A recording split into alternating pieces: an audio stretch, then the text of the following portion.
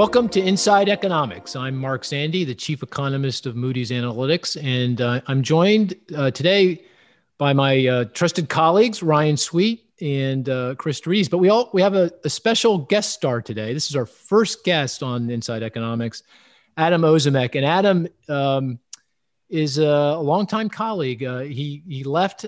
When did you leave us, Adam? How long ago was that? 2 years. No way. 2 years ago? 2019. Yep. Really? Oh, it feels like much longer than that. I really miss you. Hey, can I ask, do you miss me? Yeah, definitely. It was a lot of fun working at Moody's. And how many years did we work together? Do you recall? 5 years. 5 years, yeah. And we had some classics. We wrote this great paper together. You led the way on productivity and aging, which I view that as a classic, underappreciated. It's one of my favorite papers that I've ever worked on. I totally agree. It goes underappreciated. I think that people will look back in a few years and maybe they'll get the story. Yeah, and that's probably another podcast, don't you think? I think we should come back to that because we had a lot of insight on aging and productivity. And then you really helped me out on another one that it's also a classic and really helped me out a lot. It's linking income and wealth inequality to macroeconomic outcomes, particularly the business cycle. Do you remember that one?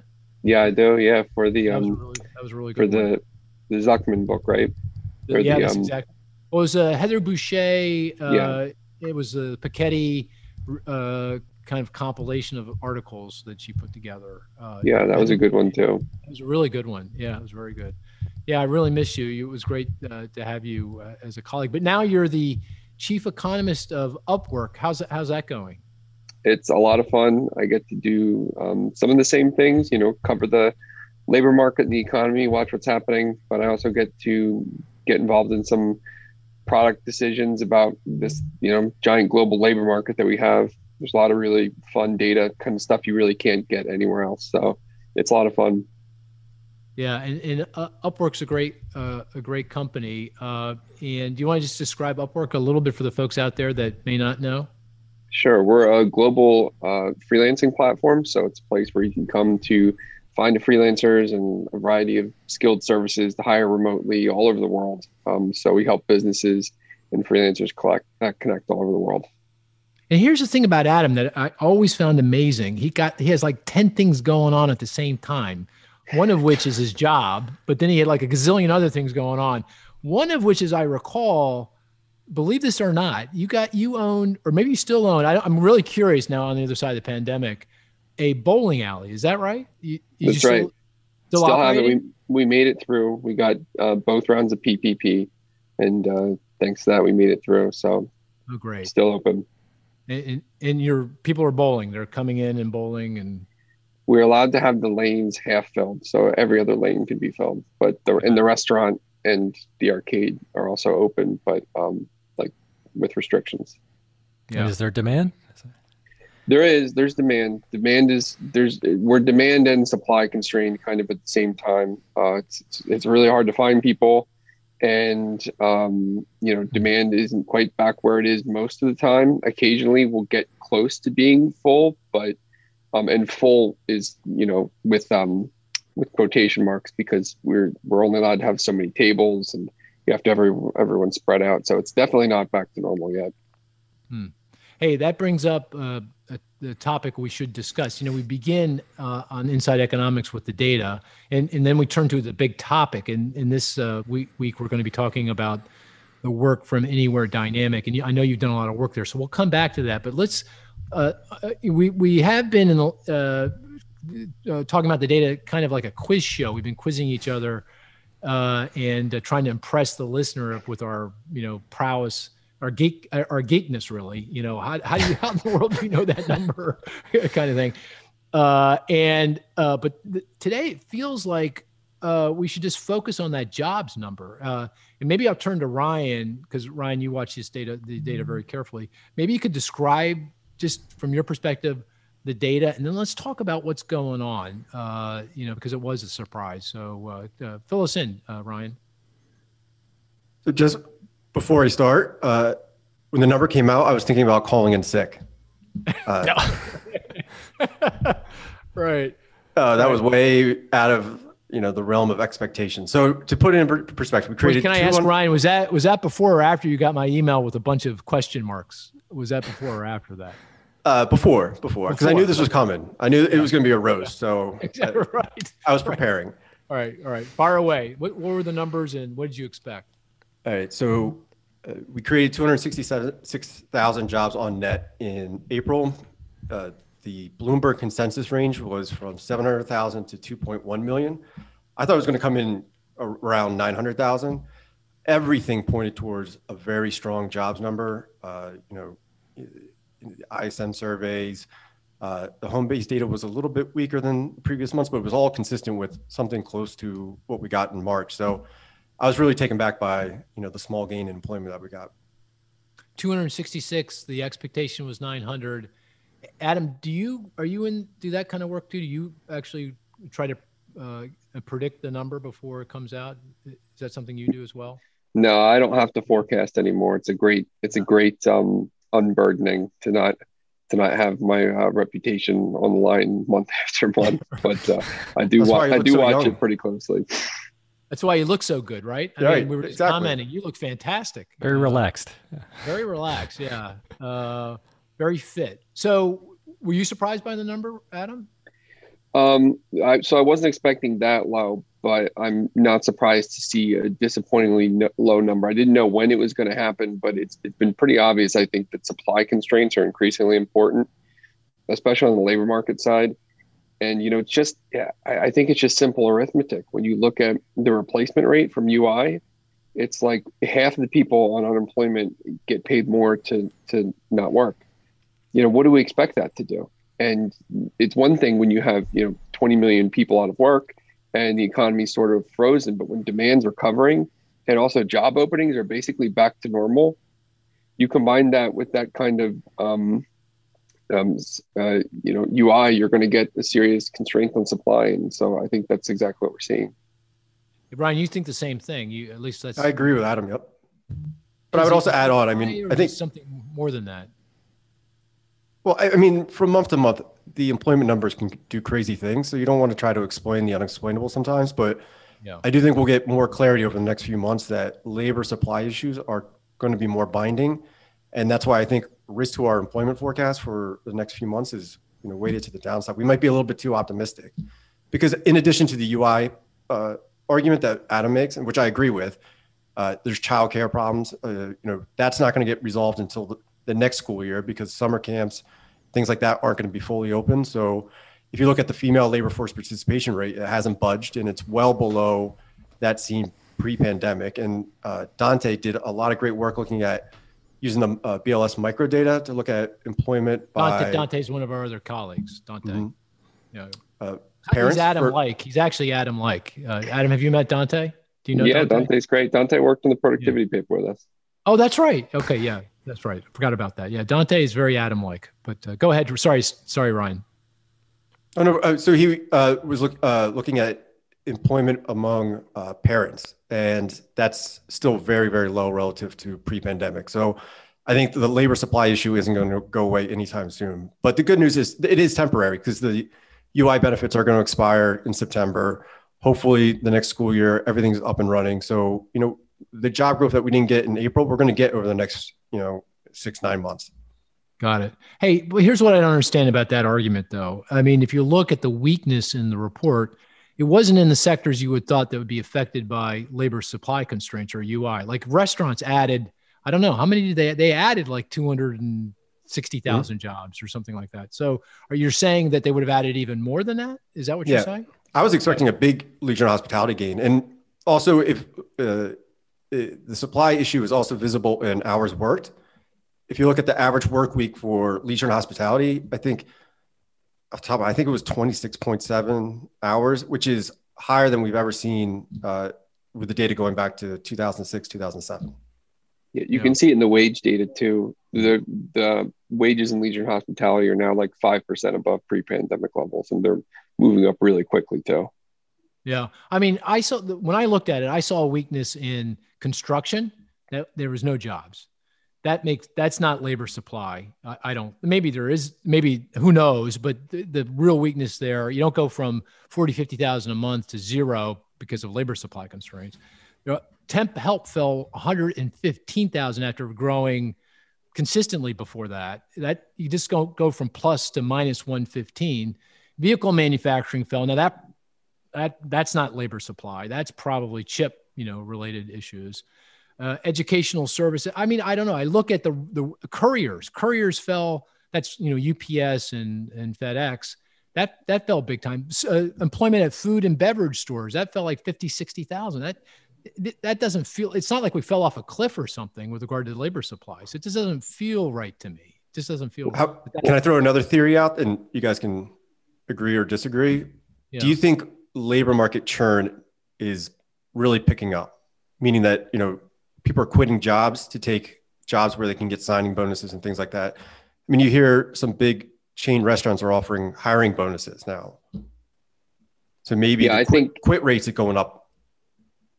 And they are up. I mean, quit rates are high. And I think you really have to think of this as sort of a bigger labor market than just limited to one industry. We're really talking about, something that encompasses the relatively low skilled labor market. And I think that you have a lot of, back and forth between, warehouse jobs, temp services, and the leisure and hospitality sector. And they're all sort of competing for, relatively unskilled labor. And so you can have, you see wages and hours go up in leisure and hospitality, but you can see employment go up as well. And that can be them, like Ryan said, you've got these high signing bonuses. That can be them pulling workers out of other sectors. But overall, you just got this like tightness there. Yeah, I mean, it's just, I hear you. It feels like there's a lot of sectors where it almost fell off a cliff, big declines. It just doesn't, consistent with the idea that there's these tightening labor constraints developing throughout the economy. The other thing is ADP. We help ADP, the human resource company, put their data together. I tell you, I didn't sense, we can't, I think we had private sector payroll up, I can't remember, it was 750,000 during the month, something like that. And the underlying data looked really strong to me. I could not see any, real weakness in the employment data. And I would have thought I would have seen it there if there were labor supply constraints. Now, admittedly, ADP doesn't capture small businesses quite as well. But even in the restaurant, leisure hospitality industry, it felt okay. So I'm just surprised by it. I think here's my gut, and it's just a gut feeling that we're going to get it right back on track next month. We're going to get some big numbers next month. That this was it's like BLS always throws a curveball, a pretty big curveball. I don't know if you guys remember this, but I think it was August of 2010, coming out of the financial crisis. And it felt like the economy was kind of gaining traction and things were going in the right direction. And everyone was sitting there thinking we get a big employment number. It came out to be a big fat zero. Do you remember that? Do you guys remember that? Yeah, we were pretty close on that one. Yeah, we were pretty close. It was a lot of technical issues, but it's always weak in August. It always comes in below the consensus in August. But if this number feels like that kind of a data point, it's like, just the data coming together in a way that you're thinking it's seasonal factors? Or? Well, who knows? It's a survey. There's all kinds of issues. Just volatility. There's a lot of churn in the labor market, as Ryan said, particularly coming out of the recession. So very difficult to measure. I don't think there's one factor. I think there's a lot of things going on. I mean, there was another reason this is a big surprise is that there was 5 weeks between reference periods, and usually that biases the employment number up. So I don't know if because of the pandemic and all the adjustments to the seasonal adjustment process, if things are just off kilter. The other thing is those seasonal adjustment factors and the sort of, the stuff that'll get, revised away.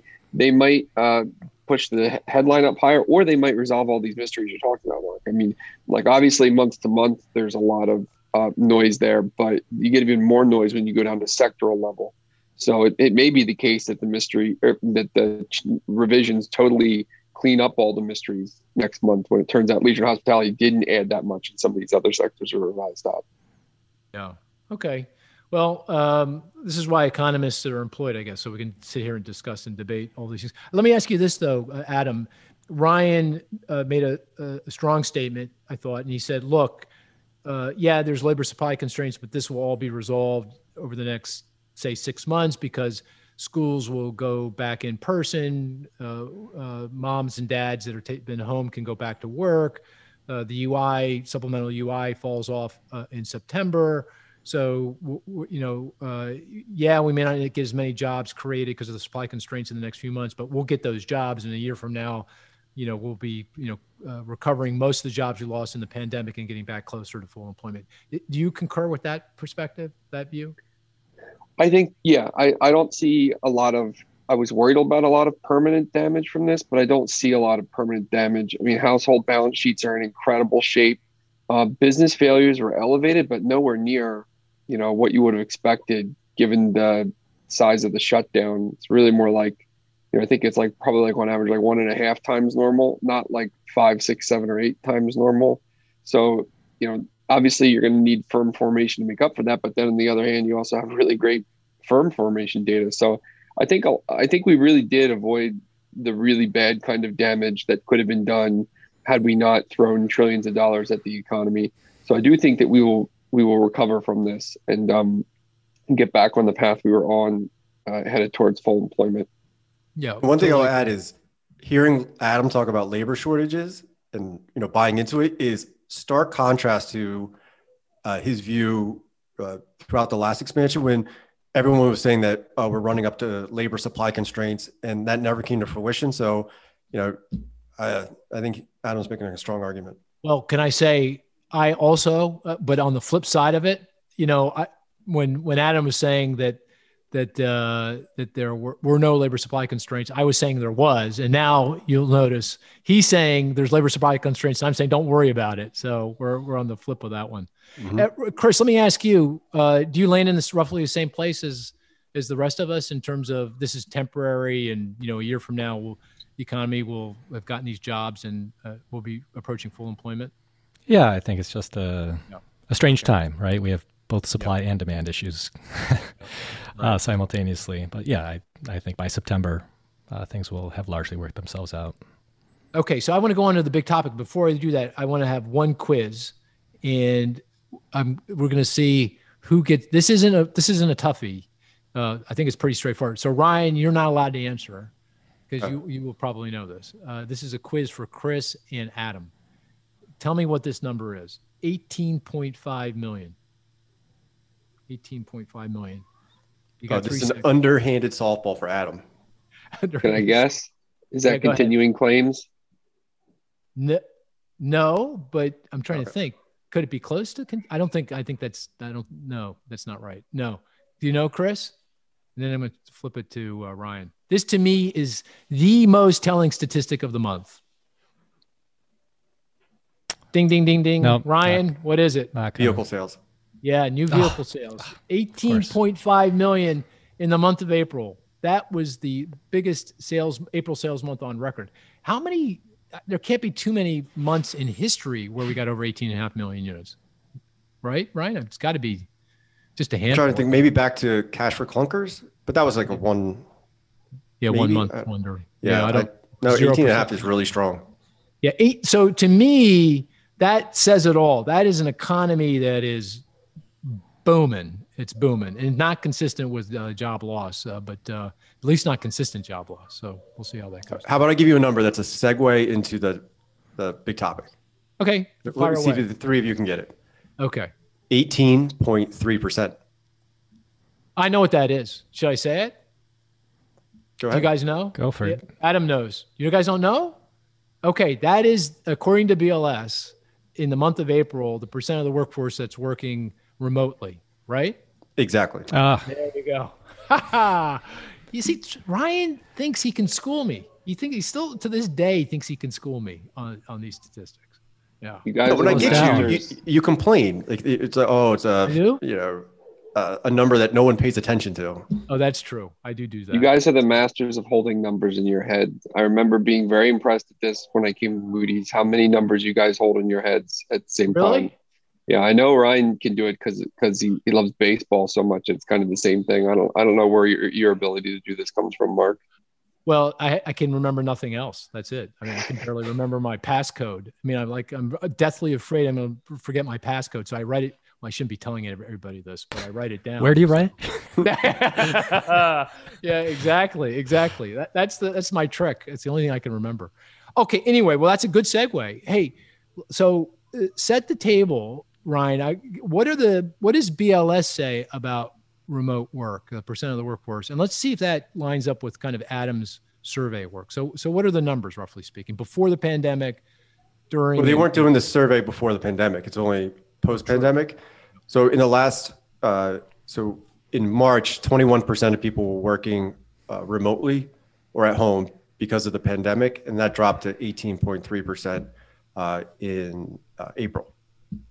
And what was it at the peak? I think back in March, April last, because they started it back then, I believe, BLS. I mean, ballpark, off the top of my head, this is one number I don't remember. Yeah, I think it was 27, or it was north of 30, I think. I thought it was north of 30. I think it's north of 30. Yep. Like April of last I was using year. a third. Yeah. Yeah, like a third. Yeah, like a third. Adam, is that consistent with the way you would characterize it? And what do you think work from anywhere? What remote work percent was working from remotely before the pandemic? Do you have a sense of that? So before the pandemic, there's uncertainty about this because it depends on how you ask the question, and workers are pretty sensitive to like kind of the details of how you ask the question. To start, you also often see a conflict between people who are saying work from home versus work remotely, which are two distinct things, right? Like if you ask someone to work from home, that's a subset of work remotely. And then work remotely is really there's like a line that's a little bit confusing where you draw it. So let me give you an example. If you have an office in your basement, like that's clearly working remotely, right? Yep. If you have an office downtown though, but you're the only one who works there and all your clients are at a different location, is that remotely? Oh, good point. Right. Right. But then if you add a couple more workers to the office, then it doesn't seem remotely anymore, right? Right. So like there's like a gray line. So that creates a lot of uncertainty about how many were working pre and also during. The BLS number has an added complication that they ask, in the last 4 weeks, were you working remotely because of the pandemic? So if you were working remotely pre-pandemic, then you wouldn't respond that you wouldn't show up in their data. Right. So if I asked you to characterize work from home, however you want to define it, or work remotely before the pandemic, in the teeth of the pandemic, and like right now, what would you say? How would you characterize it? So I think pre-pandemic, we were probably somewhere between 5 to 9%, like depending on where you draw the line. And it's also really important whether you're talking about wage and salary workers versus self-employed, because the self-employed have like a way, way higher share of work from home or work remote. At the peak of the pandemic, I think it was probably like 60%. Oh, you do? It was a really high number. Yeah. Yep. And that's consistent with Gallup too. Gallup finds a much higher number than the BLS does. Today, I think we're probably down around like, maybe 25, 30%, something like that. And you have a lot of people who are working part-time as well. So maybe 25, 30% full-time, maybe, 15% part-time. So like 40% to some degree or another. That's about where I think it is. And I think in the long run, we're going to end up at around probably like 20% full-time and maybe another 10 to 15% part-time. But there's a lot of uncertainty, obviously, about that. So like I think a third of workers working remotely to some extent. Okay, so just to summarize that, just make sure I got it right. Pre-pandemic, 5 to 10%. Teeth of the pandemic as high as 60%. And now we're probably down around 25, 30, but we're going to settle in about, ultimately, when it's all said and done a few years down the road, about a third of the workforce will be working remotely. That's kind of the way you're thinking about this. Yeah, that the third would include like all the part-time. All the part-timers. Workers. So like 20% full-time and like a third, including all the part-timers. Yeah, so that's... Oh, sorry, go ahead, Chris. Yeah, I was going to ask, does that include the hybrid that would be included in the part-timers. Yeah. Got it. So 4 days in the office, 1 day at home. That's still a remote. Okay. Yeah, you've run a couple surveys of hiring managers. I'm sure that you do business with it at Upworks, and there was one question that you were asking the respondents: what surprised you most, positively surprised you the most about working from home or working remotely? And the number one response was eliminating unessential meetings. That does not resonate with me at all. I feel like I'm on Zoom 100% of the day, all the time. How do you? Am I the only one thinking? What about you, Chris? Ryan, how do you feel about that? It's just one big meeting. It's just one big meeting. It's just one big meeting. It just continues. Did that surprise you, Adam, that you got that answer in the survey? That was the number one thing they learned, or that they found positively surprised coming out of this? Well, two things about that. One, it is relative to expectations, right? So maybe they, thought it was going to go really, really bad, and it went just a little bad. But it also, if you just ask in absolute terms, like, are you doing more meetings or less? It depends from survey to survey, whether, if you ask the workers, if you ask the managers. But it seems to me on that, you hear a lot about the squeaky wheel gets the grease or whatever. So you hear a lot of stories about too many meetings. But I think that there's a lot of people who are like, they find that they have more control over their day. You can't pop into someone's office in their basement.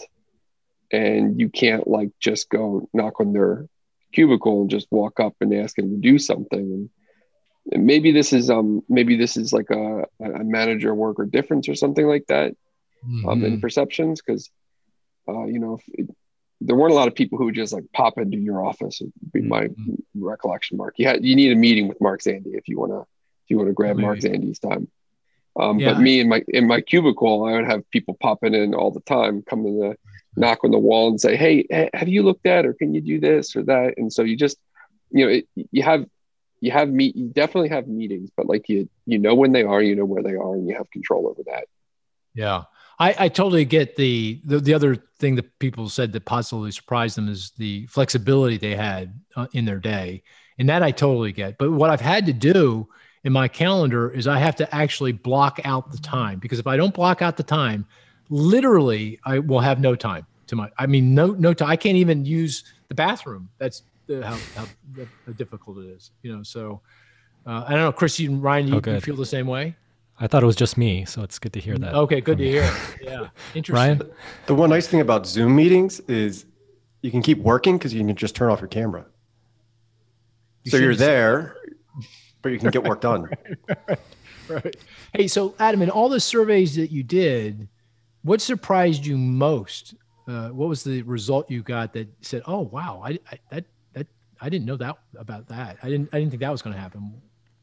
In the one we did, we asked whether it was going better or worse than expected, and it was really much more roundly better than I thought, because you throw so many people into this way of working that there's a lot you have to learn about how to work this way. Like blocking off your calendar is one example, Mark. So the company that I work at now, Upwork, is a remote company. So I've always had to be remote here, and that was one of the things that you learn is you gotta watch your calendar. You got to be a little defensive of your calendar. And if you need, if you've got big projects that you really need to be heads down on, you should block that time off. And that stuff takes time to learn. There's practice to this. And those are the immediate sort of adjustments.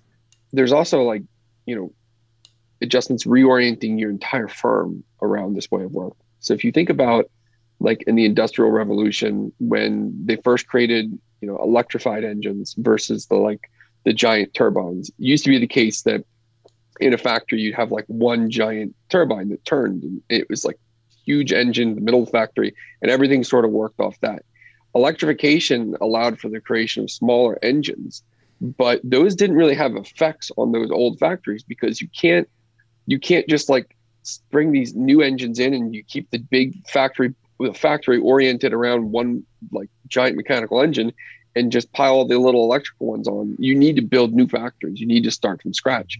And I think that there is a lot about remote work that remote first startups are going to get, and they're going to build a culture around, and they're going to build management practices around.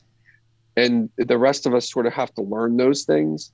So it was surprising to me how people were saying like it's going better than I thought so early. I sort of expected it was going to go like not that great at first, and then over time people would get better at it. But like the really positive response immediately surprised me.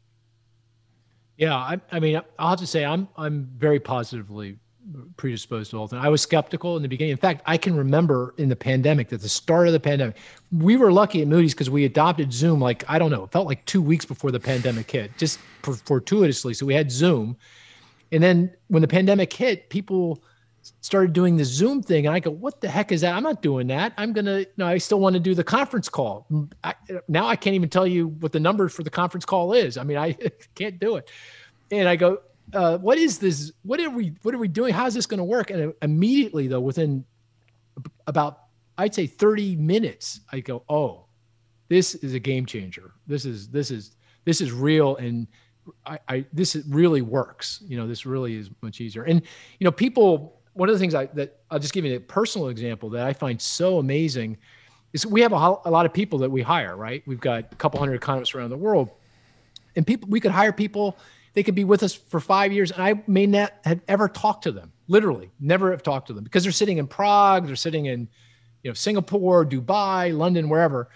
And I never had a chance. But now every new employee that comes, I make an effort to sit down with that person through Zoom for 30 minutes, and I immediately have a relationship with them. And it makes all the difference, because now I go into meetings and I have a relationship, and it just makes the whole conversation all that much easier, which before I didn't know who that person was. It's just an amazing thing. And I'm sure there's many, many examples of that kind of benefit from Zoom. It's really fascinating to hear that from you guys, because Moody's is such a highly already globalized company. Like pre-pandemic, you would have been like, well, here's an example of a company that clearly knows how to work like with remote workers all over the world.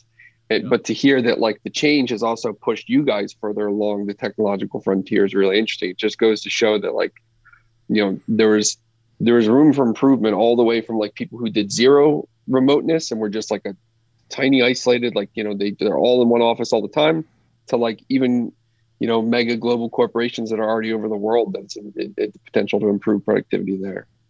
So what's wrong with it? I mean, you got folks out there, prominent folks. I think Jamie Dimon, CEO of JP Morgan, might be the most outspoken, but I'm sure there are others that say this isn't such a great idea. The productivity of my workforce is declining, and I can actually see it on a Friday. It's definitely lower than it is in the rest of the work. Going back to, you have more flexibility, so people take Friday half off, let's say, and no one's the wiser for it. What do you think of those arguments? And how do you think about that? What's the downside to all this? So it's important to benchmark, and I'm saying that long run we'll have 20% full-time remote, which means 80% will be not full-time remote. And so I think a lot of what we see is companies that it's just not a good fit for them. When it might be a result of their industry, it might be a result of their management style. It literally might be just a result of the CEO, but for some companies, it's not a great fit, but they're kind of stuck there because of the pandemic. And that's what makes the productivity effects here interesting, because in both my work and in Nick Bloom of Stanford, he has work on this as well. He finds positive productivity effects. I find positive productivity effects. And we're finding this based on all these companies that were just thrown into this experiment overnight against their will. And a lot of them who aren't going to be remote in the long run. So like once this, we're waiting for the selection effects to take hold, where companies for whom this is a good fit, they stay in it. Companies who it's not a good fit, they leave it. And then like everybody's happier. It's sort of like, it's a really unfair test of productivity in a lot of ways. Think about like if before R was invented, the statistical software, if you forced every Stata user in the world to adopt R for a year, and then you measure the productivity effects, that wouldn't be a very good test of the invention of R and letting people self-select into R, right? because like people for whom it's not a good fit, they're going to have to do it anyway, and their productivity is going to go down. So, the Jamie Dimons of the world, let them self-select out, and, maybe that's the equilibrium. But then again, maybe they're going to come up against the startup in the same industry who manages to make remote work, and then they're just going to get their lunch eaten. Mm-hmm. Let me ask you, this might be a little geeky, but I'm really curious. How do your work and Bloom's work, how do you measure productivity? I had another question, but how do you measure productivity? So in our work, both of us were just relying on self-reported productivity from managers, importantly, because obviously you ask workers, they're going to be hesitant to tell you their productivity went down. So it's really the managers who are asking it of. But there's more rigorous measurement of the effects of remote work on productivity from pre-pandemic times, and also some that sort of straddle the pre and post-pandemic period. And those are generally like call center workers. And then there's another study on patent officers. And I think the other one was like travel agents, something like that. So like you have these occupations where you can measure outcomes. And in those studies, they've all found that productivity does go up from remote work. So it'd be hard to make those sorts of productivity-based measurements across a lot of different kinds of companies and industries without making it sort of subjective. So like you have the subjective, and then you have like the very well-defined, well-measured, but it's like more limited to individual occupations and industries. So like less external validity there. Got it. Hey, let me ask you, so you think it lifts productivity growth. Do you think it's also, all else being equal, deflationary? Does it put downward pressure on costs and inflation? Yeah, I would say so through, if nothing else, the housing market channel, but also the labor market channel too. I mean, I think that look at the two biggest housing markets that got hit by the pandemic, and have been seeing the prices go down: San Francisco and New York City. And so, I see it as sort of leaning against the trend of the last few decades, where skilled service workers have just increasingly clustered into a handful of superstar cities. And those cities, by the way, don't build new houses. So like prices have just gone up, and, wages go up with them. And I do think that there is a geographic contribution to inflation that way. Yeah. Before you move on to the labor market channel, let me ask Chris, because Chris, focuses quite a bit on housing markets. I mean, how big a deal do you think work from anywhere has been in the hot housing market? I mean, the housing market, single family housing market's booming, it's raging, price gains are strong. How much of that is work from anywhere, Chris?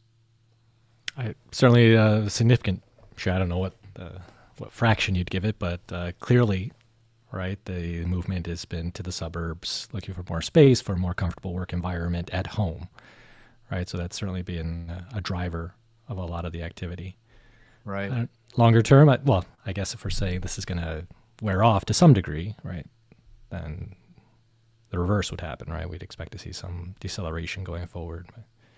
You mean in the immediate future, when the pandemic is over, work from anywhere moderates a little bit before it starts increasing again, you're saying? Yeah. That's right. So if we are going back to the office, right, that's going to change my calculus in terms of the size of the house I want, where I want it located, right?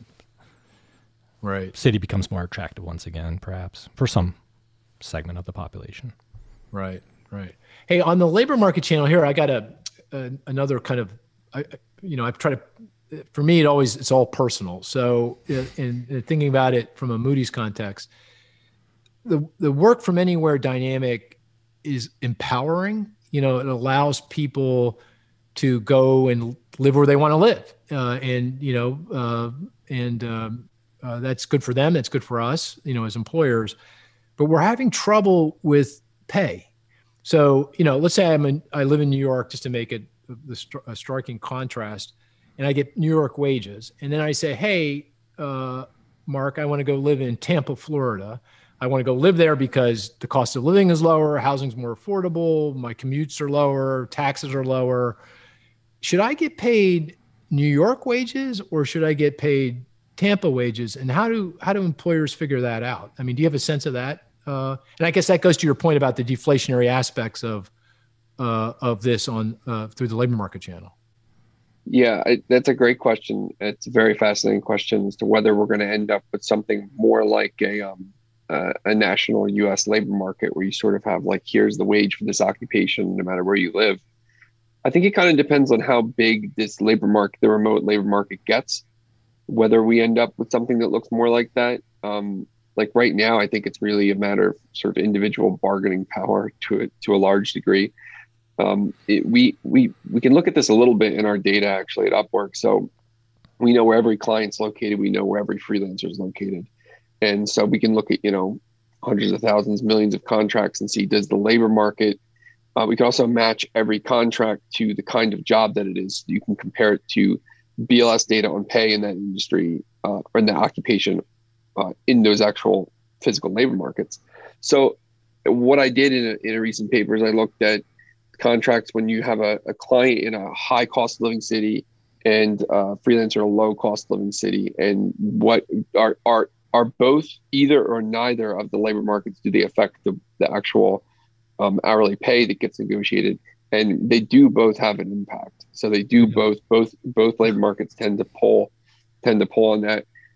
So that's a possibility, but then, there's other evidence from our platform that some of these, some occupations, the wages are really like, this is the wage, you make this everywhere, and that's like the end of the story. Right. So I think it depends on maybe on liquidity in the particular occupation, the extent that it goes remote, so that, is someone's outside option another remote company, or is their outside option a local labor market company? To the extent that it's dominated by local labor markets, then I think you will see some cost of living. I think, you have a big chunk of, economic rents basically to split when you match between a high cost and a low cost place. And so like, how do you share that surplus? I think for now it will tend to be in the middle. In the long run, it depends. Yeah. And in my mind, that's why it's going to take a little bit of time to get up to that 1/3 share of the workforce that is remote, because employers like Moody's are going to have to try to figure that one out. How do we navigate that one? We want to do it. It seems like it's in the best interest of everybody, but how do you get from here to there, given, the wage structures that exist? So, right. It's a little weird because on the one hand, as economists, we think, well, this is what the marginal productivity of that worker is. So like, yeah, exactly. Paid, right. Yeah. But on the other hand, like, is that what they should be paid, or should they be paid the going rate in the labor market? Because like, that's what the rate that the market sets. It's sort of there's a tension there. Although I like the way you're thinking about it around occupations, because it is really going to marginal product, right? I mean, I don't care whether you do it in Tampa or Boise or San Francisco or New York. I mean, you're doing a certain thing. There is a market for that, and you have a certain level of productivity, at least value added relative to the company, what you're producing. So that makes a lot of sense to me. I think that's probably where we migrate over time. Yeah, and I think it really depends on whether there's someone else for whom they can earn that same marginal productivity, where if you don't pay it, then they'll take it, right? Because if the marginal productivity in that labor market is lower, like, which is what generates the low cost there, then they don't really have that bargaining power to demand that.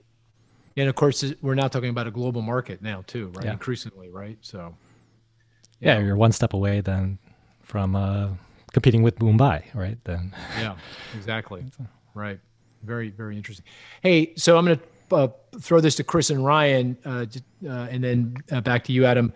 There's certainly going to be some we've already alluded to this, but there's going to be some regional within the U.S. economic impacts. Are there any? I think there's the obvious one, or maybe it's not so obvious, around big urban areas being diminished and kind of suburbs, exurbs, smaller cities benefiting. Is there any other regional aspects to this that we should be thinking about? Like, I worry about our hometown's Philly, right? The Philadelphia area. I worry about the city of Philadelphia because they have a wage tax. How is that going to play in a world of work from anywhere? That becomes pretty difficult. So have you thought about that, or anybody, any thoughts on the regional impacts of this? Well, anecdotally, to support your argument about Philly's wage tax, the housing market right around our office in Westchester is on fire. And a lot of the realtors, like when we sold our house, a lot of the interest was from Philadelphia residents. Is that right? Okay. So it's already happening. Philadelphia is an interesting case. So like, I think that there's obvious places that will lose and obvious places that will win. And then there's a lot of places that are kind of in between. Exactly. Philadelphia is kind of a place that's in between. I actually think like the bad history that Philadelphia has had with regional competition has kind of already puts them in a stronger position, because like the cat's already out of the bag. Like, for Philadelphia has had decades of people leaving the city to live in the suburbs, right? And to work in the suburbs, to the extent that Philly suburbs has basically just as many jobs as Philadelphia has, which is quite different from the normal center city suburb dynamic. Normally the center of the city is where the jobs are, and then the suburbs, you don't have the jobs there. And so like, you don't have the city has this sort of monopoly power. It's an extracted rent. It keeps prices high in the center of the city relative to the suburbs. And in general, you have a line that declines from the center of the city, and the farther out you go, the farther down it goes. Philadelphia is not like that. Philadelphia has a spike in the middle where the center city is expensive, but then the price goes down, and then it goes back up again once you get to the suburbs, because the suburbs actually have quite a few jobs there. And so what we're seeing in Philadelphia is center city and South Philly are taking a hit, because, right, that's the core. Those are the nice parts of the city. And like, they had that high price that was like in part based on access to jobs. The suburbs, other than, there's a couple of places, Westchester, I guess, would be one example. Other than a couple of places, the suburbs as a whole aren't doing that great. And where you're actually seeing the strong growth is North Philly and West Philly. And I think that that's because like, those are the low cost of living places in the area. Those are the places where previously, like, you didn't have really great access to jobs, and it's still relatively low cost of living. So you go to New York City, San Francisco, the places that are benefiting are like exurbs, because that's where the lower cost of living is. But in Philly, the lower cost of living is still within the city boundary. Yeah, I think this is a very complex issue, and it's city to city, really. I mean, because you got to think about who the competition is and the cost structures. And, there's like, the other thing about Philly is you're, on the Acela, you're an hour and 15 to New York, an hour and a half to DC. With this, you could work 3 days. You could live in Philly cheaply, do 3 days there, and maybe go up 1 day a week into New York, or go one day a week into DC. So it might actually work out in Philly's favor, Yeah. On the other hand, if you work in Philadelphia for 2 days a week, you can take the Amtrak line out to the sort of cheaper, when you go even further out than the Philly suburbs. Yeah. Go out to, Lancaster, Harrisburg, Dauphin County, where prices are way lower than even in the suburbs. And so like, Philly gets it both ways. Like, they'll probably get some remote commuters living there, and they'll probably get some remote commuters leaving there. Yeah. Hey, this reminds me, this is why I miss you so much. I really miss you, Adam. If you ever want to come back, you're more than welcome. I mean, these are the kind of, I get these conversations with Ryan and Chris, but I need more of it. So, please, feel free to come back anytime. Hey, what are we missing here? What didn't we discuss about work from anywhere that we should be talking about that we missed? Anything in particular? There's a lot of moving parts here, I know, and there's a lot of script to be written, but is there one or two things you think we should be thinking about that we're not thinking about on this issue? So I think that a really important aspect is the impact on dynamism and startups and entrepreneurship. Because we already did see this year, I don't know if you guys have been following the business formation statistics at all. Have you seen this? Like, the BEIN numbers, you mean the BEIN data? Or they're incredible, right? Yep. Yeah. And I think one of the things EIN, by the way, for the listener, sorry, the EIN is when you start a company, there's a tax. EIN is the acronym, is identification, establishment identification number, I think. So I go start a company, I got to get an EIN for tax purposes, and the government records that, and so they have a grip on how many businesses are forming. So that's what EIN is. Sorry, Adam, go ahead. That's good context. Yeah. So the Census Bureau collects those business registrations, and then they break them out by like industry, and they break them out by whether it's a likely employee establishment or not a likely employee establishment. Because when you fill out your EIN form, you say whether you're going to have employees or not. And a lot of the growth is in the non-employee establishments. And so you also have it in retail, and you have professional services. You've seen a really huge spike in it. So non-employee, retail, and professional services, what do you guys think these people are? I thought they were more like software companies and no workers though. Pardon me? Non-employee though. Oh, non-employee. Oh, yeah. What I thought real estate maybe, because there's a lot of real estate transactions. So every time I know this because my son does it. He goes buys old homes in the middle, row homes in Philly, and immediately sets up an LLC, and he needs an EIN, for the LLC. So I thought that might be part of it. But I'm sure I'm missing something. Go ahead. Yeah, so they give you the NAICS code, so you can see that there is some there. Yeah, so there's a huge jump in retail and in professional services, and I think what's happening is that you have a lot of people who are working online. That you've got people who have decided to. You can also see it in the platform data. So, this has been a really, really strong year for Upwork. We had some of the fastest growth in a really long time, and who else, like Etsy and eBay. And so I think that what's happening is remote work's unlocking a lot of entrepreneurship, a lot of startups, and for a lot of independent people who are just they've decided they're a programmer or web developer or whatever, and they want to do freelance. So you get the remote life, right? Gives you a little bit of flexibility, and then once you go independent, you get even more flexibility. And so just watching the strong demand on our platform, both client and freelancer side, and seeing these business formation statistics, I really think and they're still high. Like these numbers are all still really high, like even as the pandemic is winding down. So I think that is a structural increase there. Yeah, that makes a lot of sense. So you ascribe this a surge in EIN numbers and formations to work from anywhere. Yeah, very interesting. Hey, I did want to throw out one. My wife, I was chatting with my wife about work from anywhere, and she constantly and I keep, like you, espousing the benefits of this. I mean, I'm always surprised by new things that I'm doing that are empowered by the work from anywhere. And she does point out that young people, this is a problem for them, that they use the workplace as a place to meet people. It makes sense, right? And that's I didn't meet my wife in the workplace, but I know a lot of people who have. And so what do you say about that? I mean, it's just that a matter of adaptation and we'll figure that one out? Or do you think that's a real impediment to work from anywhere?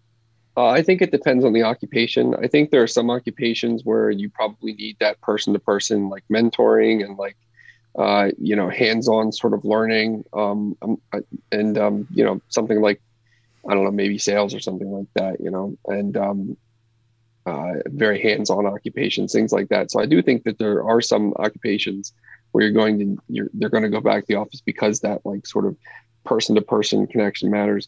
On the socialization side, I think that, before the pandemic, you would hear people talking about how professionals have become overworked and they've wrapped up their identities too much in work. And we live in this work obsessed life. And obviously it's a bimodal distribution, right? Where you're concerned that people without a lot of education aren't working enough. But then we say that people with a lot of education, maybe they're working too much. Their lives are spent too much around their office. And, this is one of the reasons why, marriage rates are down and birth rates are down and stuff like that. And so I find it interesting. We go from everyone works too much.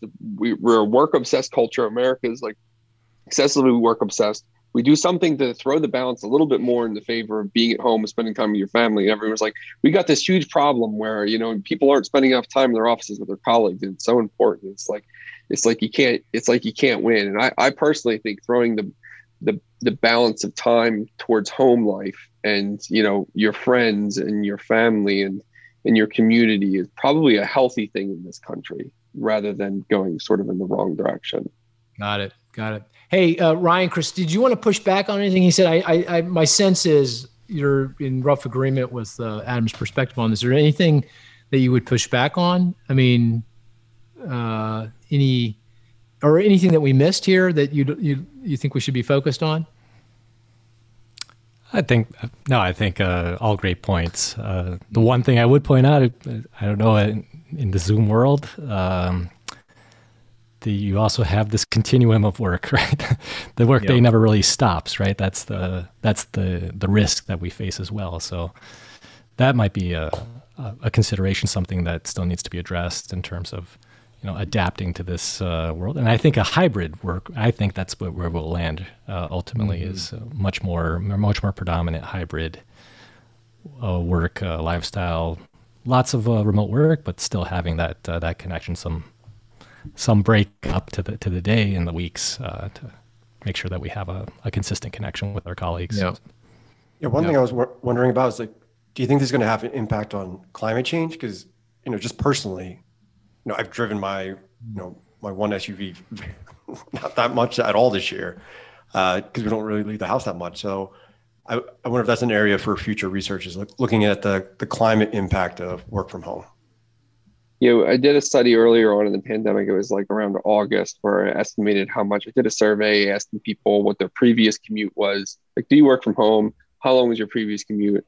I sort of calculated up what the cost benefit of this was, using sort of standard estimates of what's the cost of a vehicle mile traveled on, to your personal expenses and then social expenses. I actually found that the costs were huge. Like, the average person of their own money is saving $2,000 a year by not commuting. And, but the social costs that they were saving were actually higher. So when you include the environment and also congestion costs and the cost of accidents and crashes and lost life, the social costs of driving less that we were saving from working from home outweighed the private. So I definitely think that there's a lot to be gained there. I think we probably will get a little bit of a bounce back from that due to people who are going to be, living 2 or 3 hours from the office and maybe going in once a month. So it's less frequent trips, but longer trips. That'll probably claw a little bit of that back. But I do think on net, it's positive for the environment. Hey, talking about work-life balance, it is now 5 p.m. Eastern time, Friday afternoon. So I'm sure everyone's exhausted. I'm a bit tired, and do want to thank you, Adam, for joining. And I think when the pandemic hit a year ago, I thought that the longer run impacts of the pandemic would be decidedly negative, that there would be what economists said would call a scarring, that, we'd see a lot of business failure, a lot of people would be thrown out of work permanently. It would just take us a long, long time to recover from the ill effects of the pandemic. And I agree with what you said earlier, Adam. I do think the policy response, the monetary policy response early on, and then the subsequent fiscal policy response, most recently with the American Rescue Plan, has been so massive that it has helped bridge all of us to the other side. There's obviously been a lot of pain and suffering here, healthcare and financial pain and suffering, but we've navigated this much, much better than I thought. And then moreover, the pandemic has had impacts that are longer lasting that may actually end up being a positive, a plus. I mean, I can think of a few things, like certainly supercharging our use of the online activities. That we were doing that anyway, and that was going to happen. But clearly, the pandemic put that into hyperdrive, and we're in a very different place today than we would have been without the pandemic in terms of online usage and activity. Travel, business travel, I think is going to significantly impact the way businesses, not so much on the tourism side. It may take a little bit of time just because the pandemic is still raging in the rest of the world, and global travel isn't going to kick right back into gear. It may take a few years for that to happen. But business travel, that's not going back to the way it was.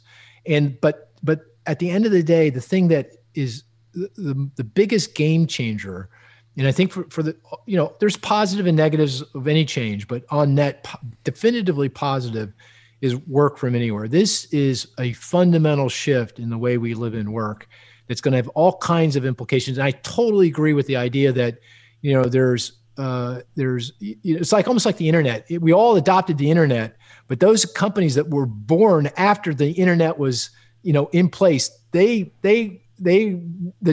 internet was in their DNA, and they could capture the productivity benefits of that. And it was evident in the data.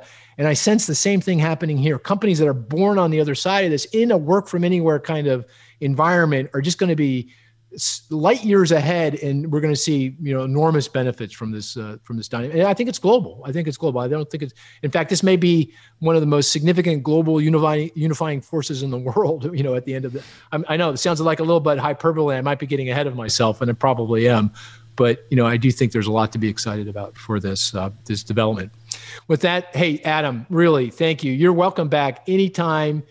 In fact, I'm going to ask you back regularly. Hopefully you will join, although we have to see the ratings, our listeners are important here.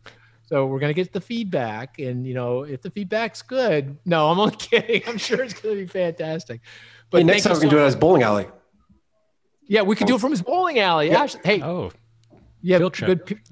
I haven't had good pizza in a long time. Do you have pizza at the bowling alley or no pizza? It's a real restaurant there. It's not. Oh, it's a real restaurant. Okay. Yeah.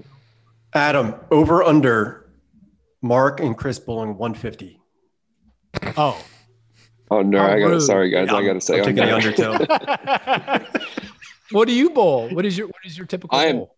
I am not that great of a bowler, honestly. I like the arcade game, so skee ball is my game. Okay. Got it. Chris, are you a bowler? No, not at all. Really, I'll bet you on the 150, Ryan. I can do 150. Of course, I'm getting a little older. As a younger man, I can. Is that a dollar bet? Oh, jeez. We'll bet a slice of pizza. A slice of pizza. Let's make it a slice of pizza. Yeah. All right. Well, thank you very much. And hey. If you like what you heard, rank us. We need those rankings. So please, and also questions. Fire away. Last week I asked you for questions. I got a couple. I'm collecting them. We now have a new email address, insideeconomics@moodys.com. Oh, Inside Economics, one word, @moodys.com.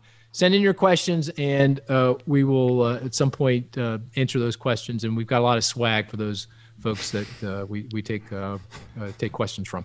So thank you very much, and talk to you next week.